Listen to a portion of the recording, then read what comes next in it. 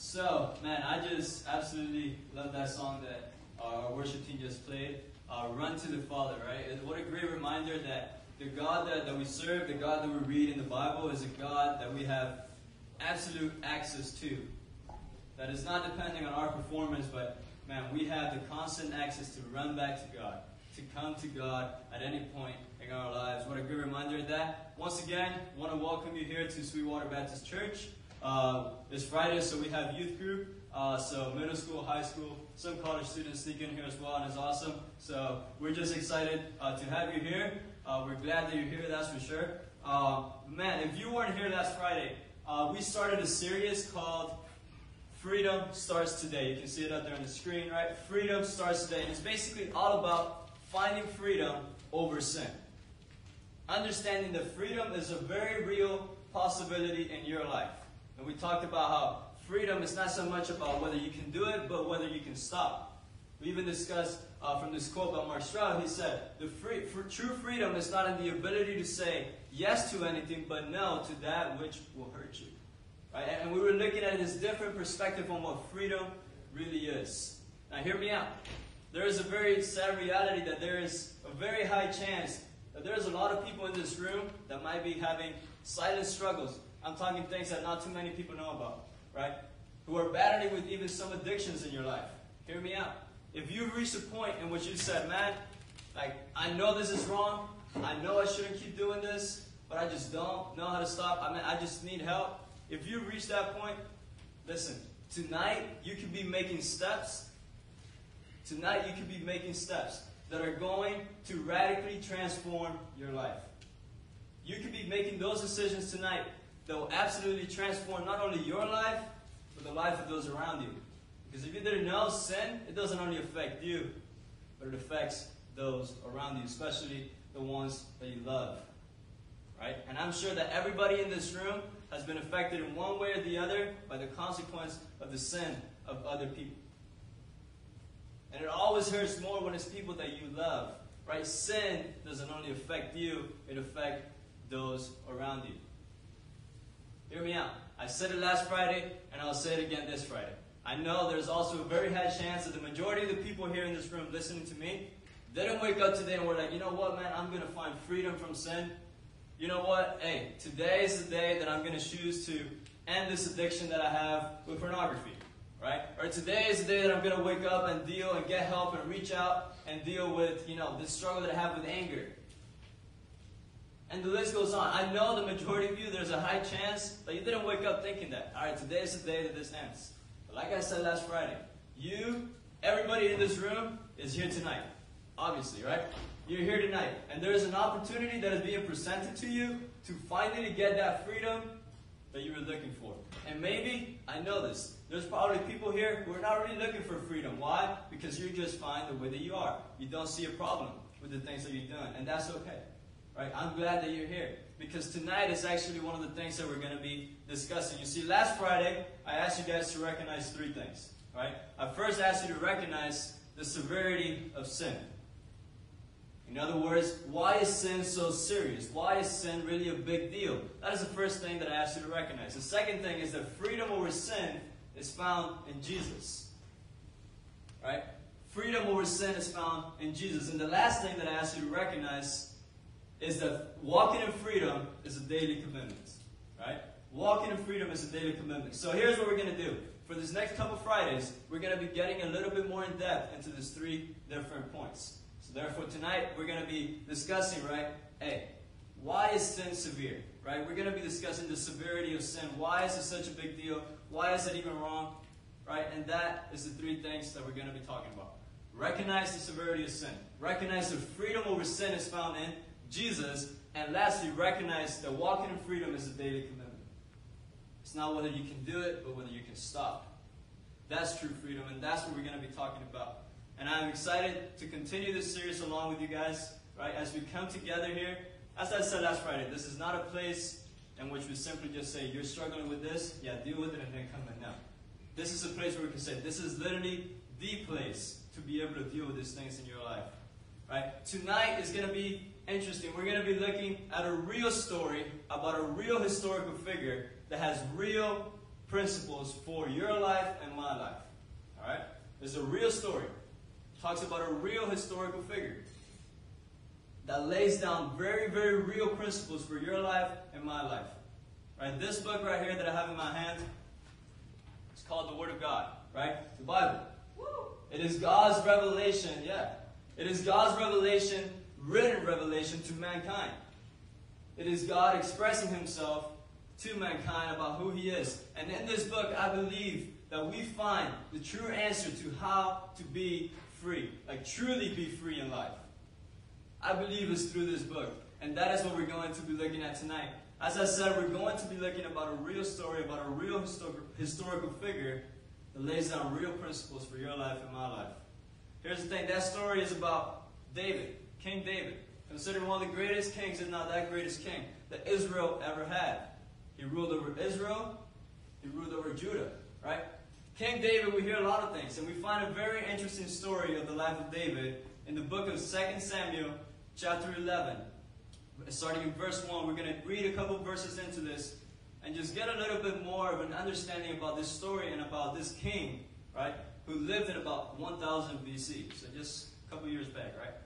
So here's what we're going to do. If you have a Bible with you, follow along. If you don't, we're going to have it up on the screen for you guys, and it's going to be great. So I'm going to be reading from the ESV, English Standard Version, so just to have that in reference. But as I said, in the book of 2 Samuel, starting in chapter 11, starting in verse 1.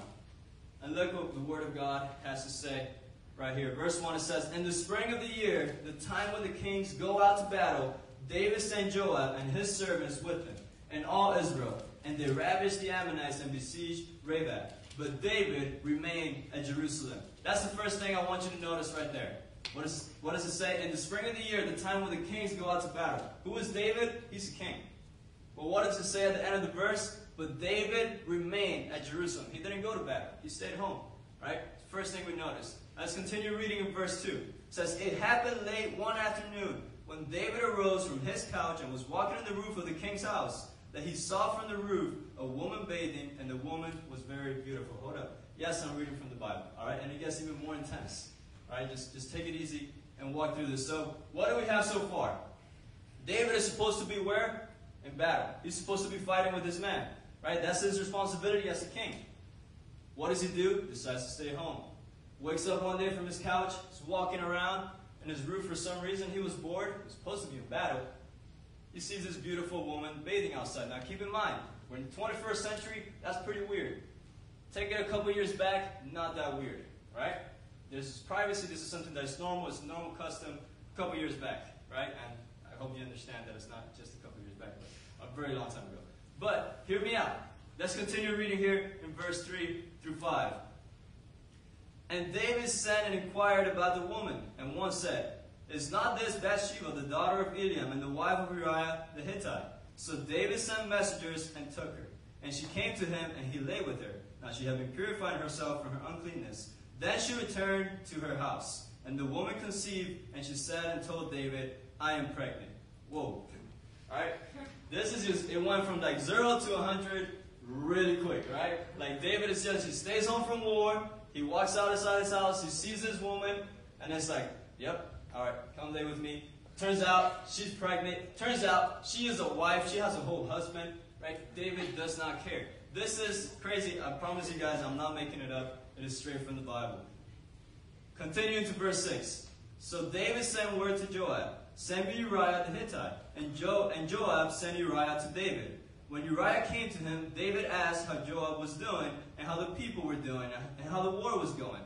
Then David said to Uriah, 'Go down to your house and wash your feet.' And Uriah went out of the king's house, and there followed him a present from the king." So what does David do? David tries to cover this up. Right? He just, did the thing with this lady. She became pregnant. He's got to figure something out. He's going to be in big trouble. So what does David do? Kind of clever, I'm not going to lie. He says, "I'm going to call for her husband." He's at war right now, so nobody is going to be like, "Wait, how is she pregnant if he's at war?" Right? It makes sense. So David says, "If I bring him over here, I'm the king, I can tell him what to do. If I bring him over here, all right, if I could get him to go and spend the night with his wife, people are going to be like, okay, it makes sense. She's pregnant, he came home, you know what happened." But here's what we continue reading, right? This is David's plan. So he comes and he asks, hey, how you doing? How's the war going? The war I'm supposed to be in? You guys doing all right in there? Yeah, I got a present for you. I got something for you, right? Let's continue reading. But Uriah slept at the door of the king's house with all the servants of his lord and did not go down to his house. When they told David, listen to this, when they told David, Uriah did not go down to his house, David said to Uriah, have you not come from a long journey? Why did you not go down to your house? It didn't work. David's plan didn't work. Why? Uriah is a man of integrity. And we're going to continue to see that in just a second. David's plan was for Uriah to come down, to spend the night with his wife. He was going to be covered up. Nobody was going to be like, how is your pregnant? Well, this is how. Didn't work out. What did Uriah do? He didn't go to his house. He stayed sleeping outside of the king's palace. And we're going to see why in Uriah's response in the next verse. Uriah said to David, the ark in Israel and Judah dwell in booths, and my lord Joab and the servants of my lord are camping in the open field. Should I then go to my house to eat and to drink and to lie with my wife? As you live and as your soul lives, I will not do this thing. This is a man of high integrity. The king himself just set him up. And he said, no. Why? I got people back in the field who are battling, who are dying, who are sleeping in tents. For as long as you live, he said, okay, I will not do this. This takes high integrity. This man, he's not playing games. He's at war. This man is tired. He came from a long journey. What better than to go and sleep at your own bed, right? I don't know how comfortable it would be back then, but it's his own bed. He's coming home to his wife. This is a man of integrity. We got to ask ourselves, will we do something like this? Man, that is intense integrity right there. We continue reading. Then David said to Uriah, remain here today also, and tomorrow I will send you back. So Uriah remained in Jerusalem that next day and the next. And David invited him, and he ate in his presence and drank, so that he made him drunk. And in the evening he went out to lie on his couch with the servants of his lord, but he did not go down to his own house. David right now, he's about to lose it. It's like, what does it take for this guy to go home to his wife? Right? I can imagine David is pretty frustrated. Like, nothing is working. Plan A didn't work. Getting him drunk didn't work. Right? David is part of like, this guy, forget it. Right? It's a lost case. So, David moves on to his next plan. And we read this in verse 14. In the morning, David wrote a letter to Joab and sent it by the hand of Uriah. In the letter he wrote, set Uriah in the forefront of the hardest fighting, and then draw back from him, that he may be struck down and die. It went from David staying home to David killing somebody. That's pretty much what he's doing. He said, put him at the front of the hardest battle we got. Put him at the front. Everybody, just move back so that he'll be killed and died. And as we read the story, he actually dies. Sounds like a very, very crazy story, and that's because it is. Right? It's pretty intense. It gets a little bit crazy in here. There are three main things that I want us to get from tonight in understanding why sin is so severe. And I think we could get it from this passage. The first one is that sin always leads to more sin. Sin always leads to more sin. We see it in David's life. And before you go and say that, it's a little extreme, I'm not killing anybody, just look at the principles, right? What is the first thing that we notice? David wasn't where he was supposed to be, right? Springtime, everybody goes out to battle in this time because of the weather in Israel. David stayed back. That's the first thing he did right there. He stayed back. He wasn't where he was supposed to be. Now listen to this. This is where you get one of those very real principles that I said. A lack of self-discipline in one area will set you up for disobedience in another. Okay? We see this in David's life. A lack of discipline in one area will set you up for disobedience in another. What was David's first lack of discipline? Not going to war. First thing we see. What did that lead? Well, that led to a whole lot of sin. Right? But it started with one lack of discipline.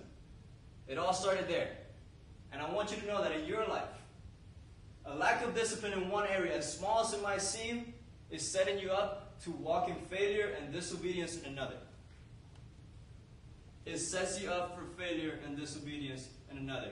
We got to understand that sin, it doesn't just show up out of nowhere. It didn't just pop in and it's like, oh, there you go. Right? It happened. Now, and we read this, I believe, in James chapter 1, verses 13 through 15. Look what it says. Let no one say when he is tempted, I am being tempted by God, for God cannot be tempted with evil, and he himself tempts no one. But each person is tempted when he is lured and enticed by his own desire. Then desire, when it is conceived, gives birth to sin. And sin, when it is fully grown, brings forth death. What is this telling us? When you are in Christ, sinning is a choice. It doesn't pop out of nowhere. It says, each person is tempted when he is lured and enticed by what? His own desire. You're not going to be tempted to do something that you don't desire, right?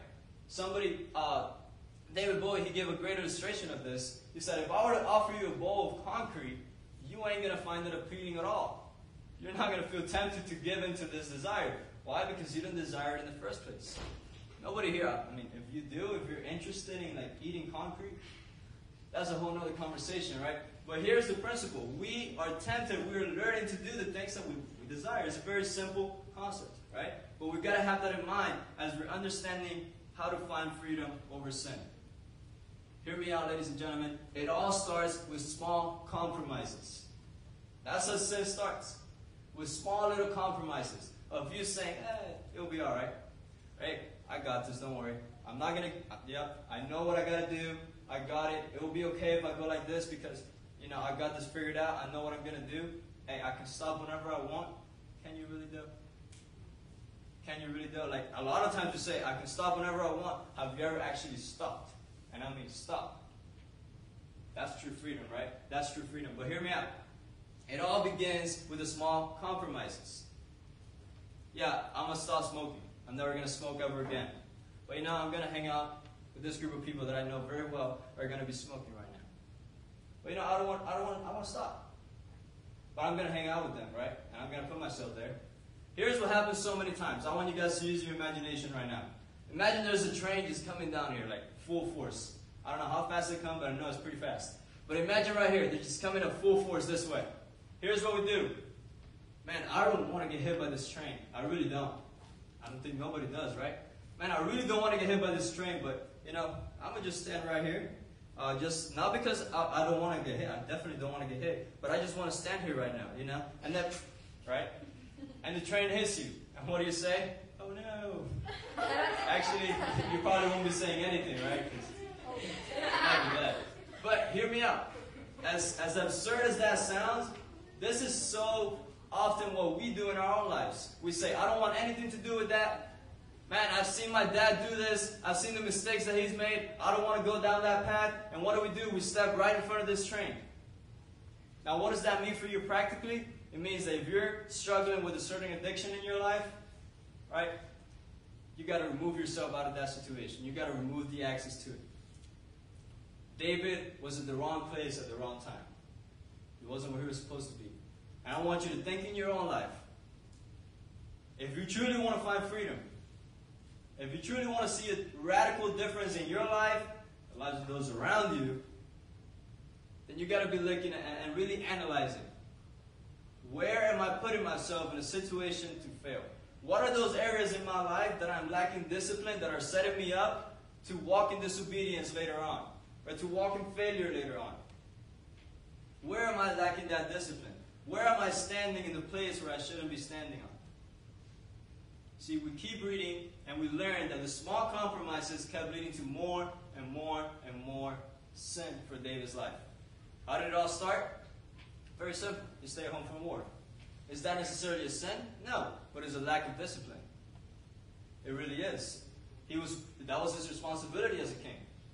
It was a lack of discipline. What did that lead to? It led to him being out, looking at this beautiful woman. Is it wrong that this woman was beautiful? No. Is it wrong that he just happened to see her? No. What is the issue? Where does sin come in? The moment that he said this, and then he said this. Right? That's what made the real difference there. When he stayed looking, what goes on? He goes from just looking to asking about her. Hey, who is this? They tell her, oh yeah, this is Bathsheba. She is the wife of Uriah. Wife. Okay, bring her in. it leads to more and more sin. That, as we know, right, it led to him committing adultery. That led to him eventually murdering this man, because he is responsible for his death. Now, as extreme as this sounds, and as I said earlier, before you jump into like, yeah, I'm not going to kill anybody, well, I know, first of all, you're not a king, you can't get away with stuff like this, right? And it is my prayer that you don't do anything like this. That is not the takeaway from tonight. But hear me out. So many times in our lives, we make little decisions that we don't value them that much. We say it's not a big deal, it'll be fine. Right? It's not that important. But man, those are the very same things that keep adding up. They keep adding up. They keep adding up. And that's what leads to your sin. It doesn't just come out of nowhere. Sin doesn't just pop up into place. What are those small compromises that you're making in your life that are leading you to walk in disobedience from God? I've come to know in my own life, sadly, that one of the easiest sins that follows up any sort of sin is lying. Because what is our initial reaction to everything? Cover it up. David did it. If we were honest with ourselves, we try to do it too. Right? We're very good at that. We're very good at covering things up, or at least trying to. I mean, we could do it to other people, but can we really do that to God? The answer is no. But that is what we try to do. We try to cover things up. So after the sin follows the lie, which, ladies and gentlemen, is the sin. And we see the cycle keeps going and keeps going. Why is sin severe? Because it will lead to more sin. Very simple. It will lead to more and more sin in your life. We must stop minimizing sin, saying it's not that bad. You've got to understand and see sin for what it really is. Second point is this. Sin always comes with a cost. It always has a price. And that's what we fail to see a lot of times. That's what we do it. Because we don't see anything bad with it. We don't see the cost of it. So if there's no cost to it, hey, why stop? But let me tell you, sin always comes with a cost. We saw it in David's life. I'm pretty sure David didn't just wake up that day and was like, you know what? I just feel like killing a man today. I'm pretty sure that wasn't the case. It started with the small compromises. It started with the lack of discipline in other areas. One decision led to another. And once again, I'm not saying that you're going to kill somebody, or if you sin, you're going to end up like David. But sin does have a consequence. Sin does bring a cost into your life. And a lot of times it's not only for you, but those around you, and I'm talking about the ones you love the most. It's time to take sin seriously. Kyle Gray is a camp director at Word of Life. If you've been there, you know him, you've heard him. He said this regarding sin. Sin will take you further than you want to go, keep you longer than you want to stay, require more than you're willing to pay. I'm going to say it again because I think it's great. Sin will take you further than you want to go, keep you longer than you want to stay, and require more than you're willing to pay. I'm sure David didn't want blood in his hands. I'm sure that wasn't part of his plan. But sin will take you further than you want to go. Some of you are sitting here tonight and you're thinking, yeah, this isn't really for me. This is not, I'm not that type of guy. Or, yo, I got my stuff under control. But hear me out, one word for that, deceived. And here's the thing about being deceived. You don't know you're being deceived when you are deceived. That's the whole point of it. You don't know you're in a lie when you're in a lie. You think it's the truth. And that's what is so dangerous about it. And I fear there's far too many people who are living in a lie thinking that it's true. That are living thinking that they're free people when they're enslaved to the very same things that are hurting and destroying their life. And we live in this false idea of truth, this false idea of freedom, when true freedom is found in Jesus. When true freedom is found when we're able to walk, right, in obedience to God. Not being tied down to anything, not being enslaved to anything. A lie that you're okay. A lie that will never be you. A lie that is not that bad. Am I sin? Yeah, it's not that bad. You're blinded by lies and are led by culture and emotions. Those two little factors right there influence our lives so much. culture and your emotions. What you see on social media, oh man, that has a bigger impact in our lives than we can ever think. What these rappers are doing, what these athletes are doing, what these YouTubers are doing, they're influencing us so much, and sometimes not in the best way. You know what's another thing with that absolutely just control us? Our emotions. This feels good, it must be right. If this feels good, it's for me. This is what I feel like doing in the moment, ain't nobody getting in my way. We need to be man and woman who are not just doing what feels good, but are doing what is needed. And have you heard me say this? You've heard me say this before. Sometimes what you least want to do is what you need the most. Sometimes what you least want to do is what you need the most. Somebody else said this regarding sin. It says, sin will show you the price, but never the price tag. It shows you the bait, but never the hook. If you're familiar with fishing, you understand this. And if you're not, I hope you do. It shows you the price. It shows you, hey, look at this. This is how great it's going to be, right? But it doesn't show you the price tag. It doesn't show you what it's going to cost you. In the same way, it shows you the bait. Oh man, look at that. It looks so good, right? But you don't see the hook that is right underneath it. That is what is so deadly about sin. It would always come with a cost. It would always cost you something. Sin has an ultimate cost, and that is eternal death and separation from God if you're not in Christ. If you do not have a relationship with Jesus. See that in Romans 6:23. We've read it. If you've been here, you've definitely heard this verse. For the wages of sin is death, but the free gift of God is eternal life through Christ Jesus, our Lord. I want to read the following quotes from John MacArthur. He said this: a person who is not concerned, listen to this very carefully. A person who is not concerned about his present sins cleansed has good reason to count that his past sins has been forgiven. A person who has no desire to come to the Lord for continual cleansing has reason to doubt that he ever came to the Lord to receive salvation. That's big words. A person who has no desire to come to the Lord for continual forgiveness has reason to doubt that he ever came to the Lord to receive salvation. That's a big statement.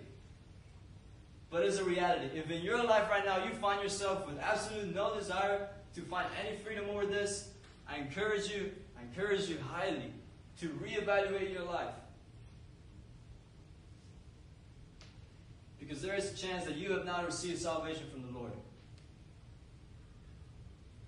The person who has absolutely and radically been changed by the Holy Spirit of God, somebody who is burdened by sin. Not somebody who's perfect. Not somebody who never sins. But is somebody who, when he sins, when she sins, breaks their heart. And is continuing seeking after God and saying, God, I sin. I don't want to keep going. The person who doesn't have God doesn't see anything at all wrong with their sin, with continuing the way they're living. And that's what makes the big difference. And these are big statements, but they're very true statements. Do you have a desire in your heart to become more like Jesus? To become holier in your heart? To be more like God? To do the things of God? And if you do, let me tell you right now, that is proof, that is evidence of the work of God in your heart tonight. And I know struggling with assurance of salvation is a very, very real thing for the Christian. I've gone through that so many times in my life. God, am I truly saved? Look what I just did in my life. How can I have a relationship with you if I just did this? How can I have a place in heaven? How can I be called a child of God, as we were singing? Look what I just did. And the struggle of assurance of salvation is a very real thing for the Christian. But can I encourage you with this? The very fact that you're struggling with that, I believe, is evidence that God is working in your life. Matter of fact, that you have the Spirit of God in you. Don't be discouraged by failure when it comes to sin. However, be encouraged when you feel that desire to stop and change. And if you don't, there is good news. We sang that song, Run to the Father. And that is the best advice I can give you. We have full access to God, ladies and gentlemen. And we waste that. You know what that is equivalent to? Everybody here is familiar with the Mona Lisa, right? Everybody knows, famous painting, worth a couple dollars too, right? Having access to God and not using it is the same, even worse. But hear me out, so you get the idea of getting the Mona Lisa, buying the full price for it. I don't know how expensive it is right now, but more than I can afford. But imagine getting that and using it as a doormat. Yeah, this is pretty good. I'm going to scrub my feet on it, right? You wouldn't use the Mona Lisa as a doormat. Why? Because it has a price. It's valuable. Ladies and gentlemen, having access to God is extremely valuable. And wasting it is way worse than using the Mona Lisa as a doormat. I'll tell you that. And that is what we do. That is what I do so many times in my life. But man, we have a God who is gracious. We have a God who is forgiving. And that makes the whole difference. Sin always displeases the Lord. Always. There's not a sin that God's like, all right, I'll let this one slide. This one, yeah, it wasn't too bad. I'm proud of you. You sinned, but it wasn't that bad. No, sin always displeases the Lord. I'm not making it up.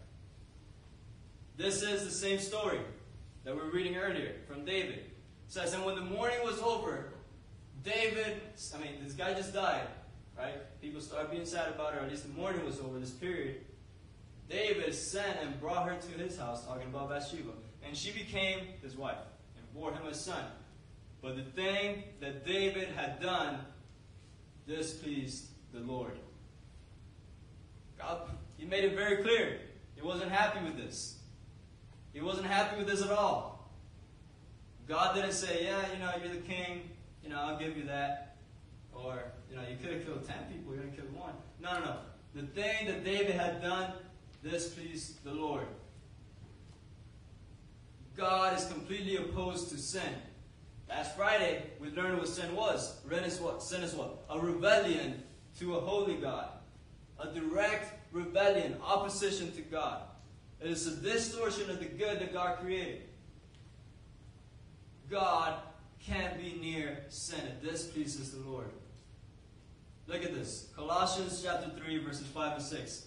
Put to death, therefore, what is earthly in you, sexual immorality, impurity, passion, evil desire, and covetousness, which is idolatry. On account of these, the wrath of God is coming. On account of these, the wrath of God is coming. What is it saying? God absolutely hates sin. He hates it. There's no way around it. The wrath of God. That's not just like, yeah, God was upset at this. No, God absolutely hates it. The wrath of God is something nobody in this room would ever want to see. Because yes, God is absolutely loving. Yes, God is absolutely gracious. But He is equally wrathful. Why? Because He is holy. What does that mean? He is perfect. He's perfect, and He must be just. Absolute justice demands an execution for the sin. Right? It requires a punishment for what is wrong. God is equally wrathful as He is loving, ladies and gentlemen. These things is not a joke. Sin is not a joke before God. He absolutely hates it. And we've got to see sin for what it is.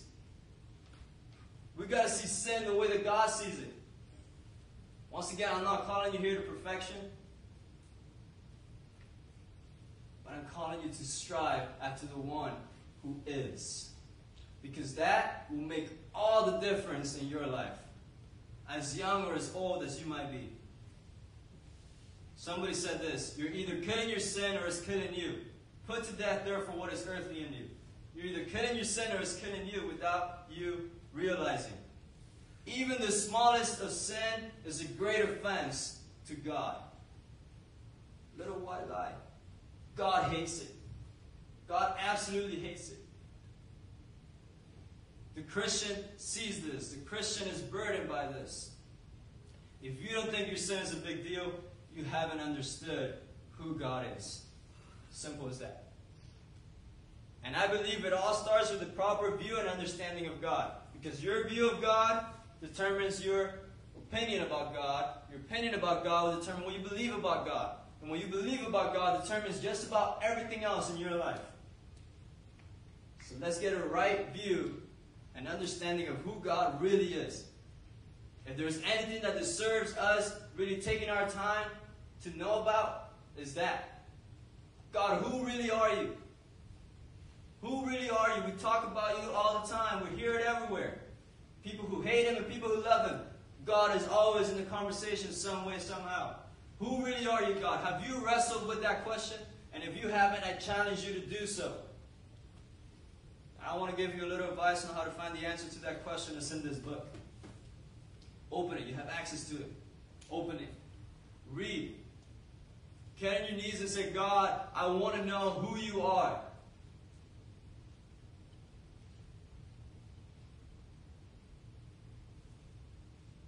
I want to finish with this idea. Your sin is no match for God's grace. Hear me out. I know I've just been talking a lot about sin and how bad it is. But your sin is no match for God's grace. What is God's grace? It is unmerited favor. It means He gives you more than what you deserve. It is the equivalent of you committing a horrible crime. You go to court, and the judge says, you know what? Don't worry, you're good. I know you just did this horrible crime, but I'm going to let it slide. I forgive you. Go on, don't do it again. I'll be, right? I'll be crazy. You will be jumping all over the place. But what God does is way more than that, and that's what the word grace means. It's saying, the judge is saying to him, yes, hey, you did this, I forgive you, you won't go to jail. But guess what? I'm going to give you a private island and $5 million. It makes absolutely no sense. That is God's grace. And that is just earthly things. What God offers is way greater than that private island and the $5 million. You know what He offers? He offers eternal life. This life, as great or as bad as it might be for you right now, it will come to an end. And we all here in this room face a reality, and that reality is called eternity. The Bible tells us you spend it in two places, ladies and gentlemen, heaven or hell. One is a place of eternal joy, one is a place of eternal suffering. God, in His immense grace, He allows us to make that decision, but you know when? While we're here alive. There's going to be a point which is going to be too late. If we're reading the Bible, you know what it tells us? Call out to God now while you have time. Your sin is no match for God's grace. What do I mean by that? No matter what you've done, no matter what you did just before coming here, ladies and gentlemen, there is forgiveness. That is God's grace. And I stand here as a man who's received God's grace moment by moment, and that is the only reason that I am able to stand here tonight, because I sin just as much as you do. The Apostle Paul himself, who wrote 13 books in the Bible, you know what he considered himself? Not the Apostle Paul, but the chief of sinners. God's grace. Here's how the Bible defines it. 1 John chapter 1, verse 9. We can't get it up there. But if we confess our sins, you know what it says? He is faithful and just to forgive us of all unrighteousness, to cleanse us. What is God requiring of you? Not perfection. What He is requiring of you is saying, man, this is wrong. I did absolutely nothing to earn this life. It was a gift from God. This life belongs to Him. He is the Creator. He is God. I am not. I am merely His creation. And all He expects from you is a life of surrender to Him, of saying, God, I break my sin before you. I recognize that what I've done is wrong before your eyes. I recognize that this pleases you. And it says, if you confess your sins, what does it say next?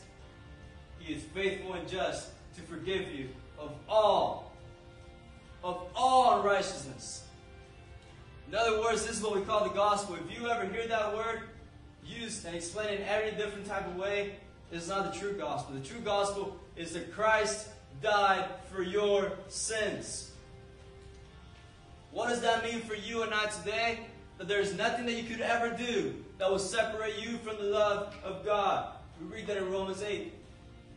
Nothing could ever separate you from the love of God. No, you're not too far gone. You can't just sin too much so this God, oh yeah, You've done too much. You crossed the line. The only time it will be too late is when this earth, as we know it, comes to an end. Or your life in this earth comes to an end. Your sin is no match for God's grace. Ephesians chapter 1, verse 6 and 7. To the praise of His glorious grace, with which He has blessed us in the Beloved. This is Jesus. In Him we have redemption through His blood, the forgiveness of our trespasses, according to the riches of His grace.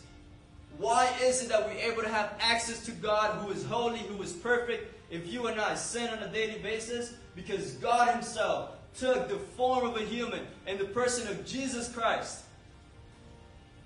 He paid the price for sin. The price for sin will be paid. The sin that you made, it has a price. Every single sin. It was either paid at the cross or it will be paid eternally in hell if you didn't accept Him. But it comes with a price. Jesus is offering to pay that for you tonight. He is. I didn't come up with that. He did. It is His plan of salvation, not mine, not anybody else's. It's God's plan of salvation. In Romans 3:24, yet God in His grace freely makes us right in His sight. He did this through Christ Jesus when He freed us from the penalty of our sins. I don't think we understand sometimes that we have a penalty to pay for sin. We don't just get to do whatever we want and expect nothing from it. There is a penalty from it. But what did Jesus do? He freed us from the penalty of that.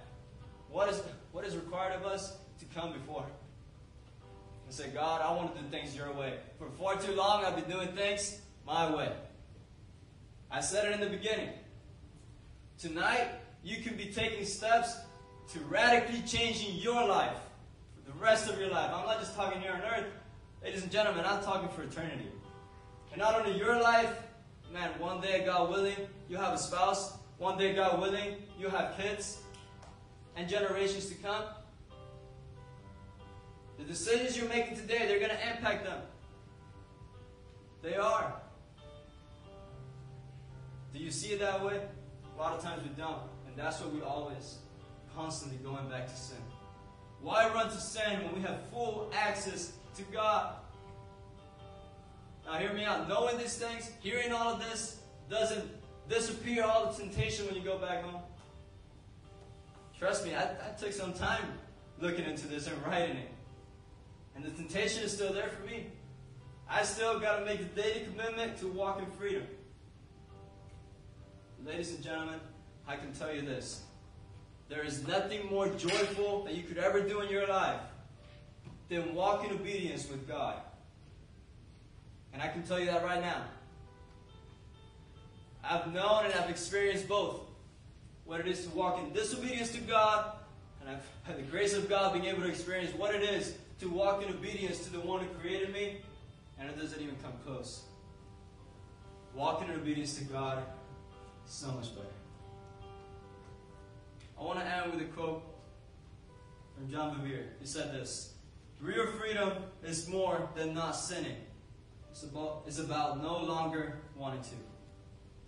It's not about not sinning, but about no longer wanting to. What do I mean by that? I said it earlier. We're not asking for perfection. I'm not, because I'm not perfect either. What is God asking?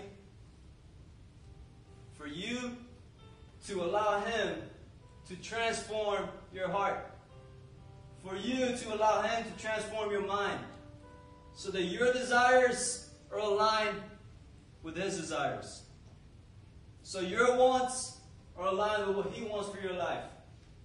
That's what God is calling us to do. Are you willing to put yourself in a position to be changed by God?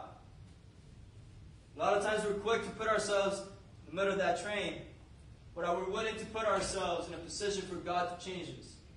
For a lot of us, that is way scarier. God wants to change you. You're hearing it tonight. God wants to take a hold of your life and radically change it.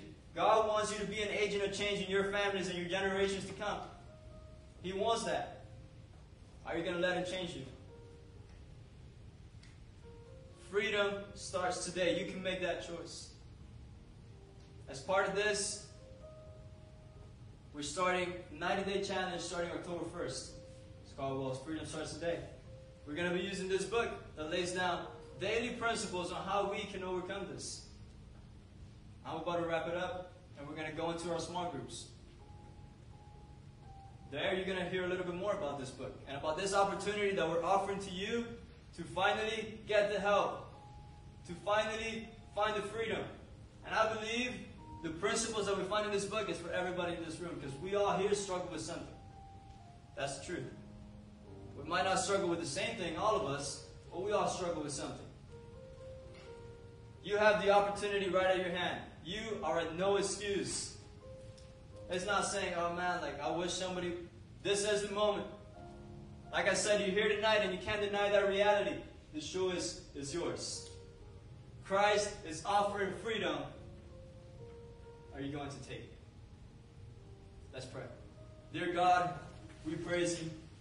God, you are so good to us. I thank you so much that in you we can have freedom. God, I pray that you work in our hearts, that you open our eyes to see sin in the way that you see sin, that we can be broken over sin, God, in the same way that you are. God, I pray for all of us here in this room, God. I pray that if you let anybody here tonight to make any sort of decision with their life, not because of anything that I had to say, but because of you and your word, and in the way that you are moving in their spirit and their soul, God, I pray that you give them the boldness to take the next steps, to take action, God, to move from just a positive idea to now an actual reality in their lives. God, help them see that freedom is a real, real possibility. God, I pray that we can walk in that freedom daily. I pray that if there's anybody here who has never experienced this, who's never experienced what it is to have a genuine, real relationship with the God of the universe, God, I pray that they can do that tonight with you. That they can reach out to you and run to you. Because you are a gracious and forgiving God. God, even it's the fact that we get to pray to you right now and that you hear us, God, it is evidence of how good you are. I thank you for dying for our sins, for taking our place, for becoming a curse for us, God, so that we could be blessed.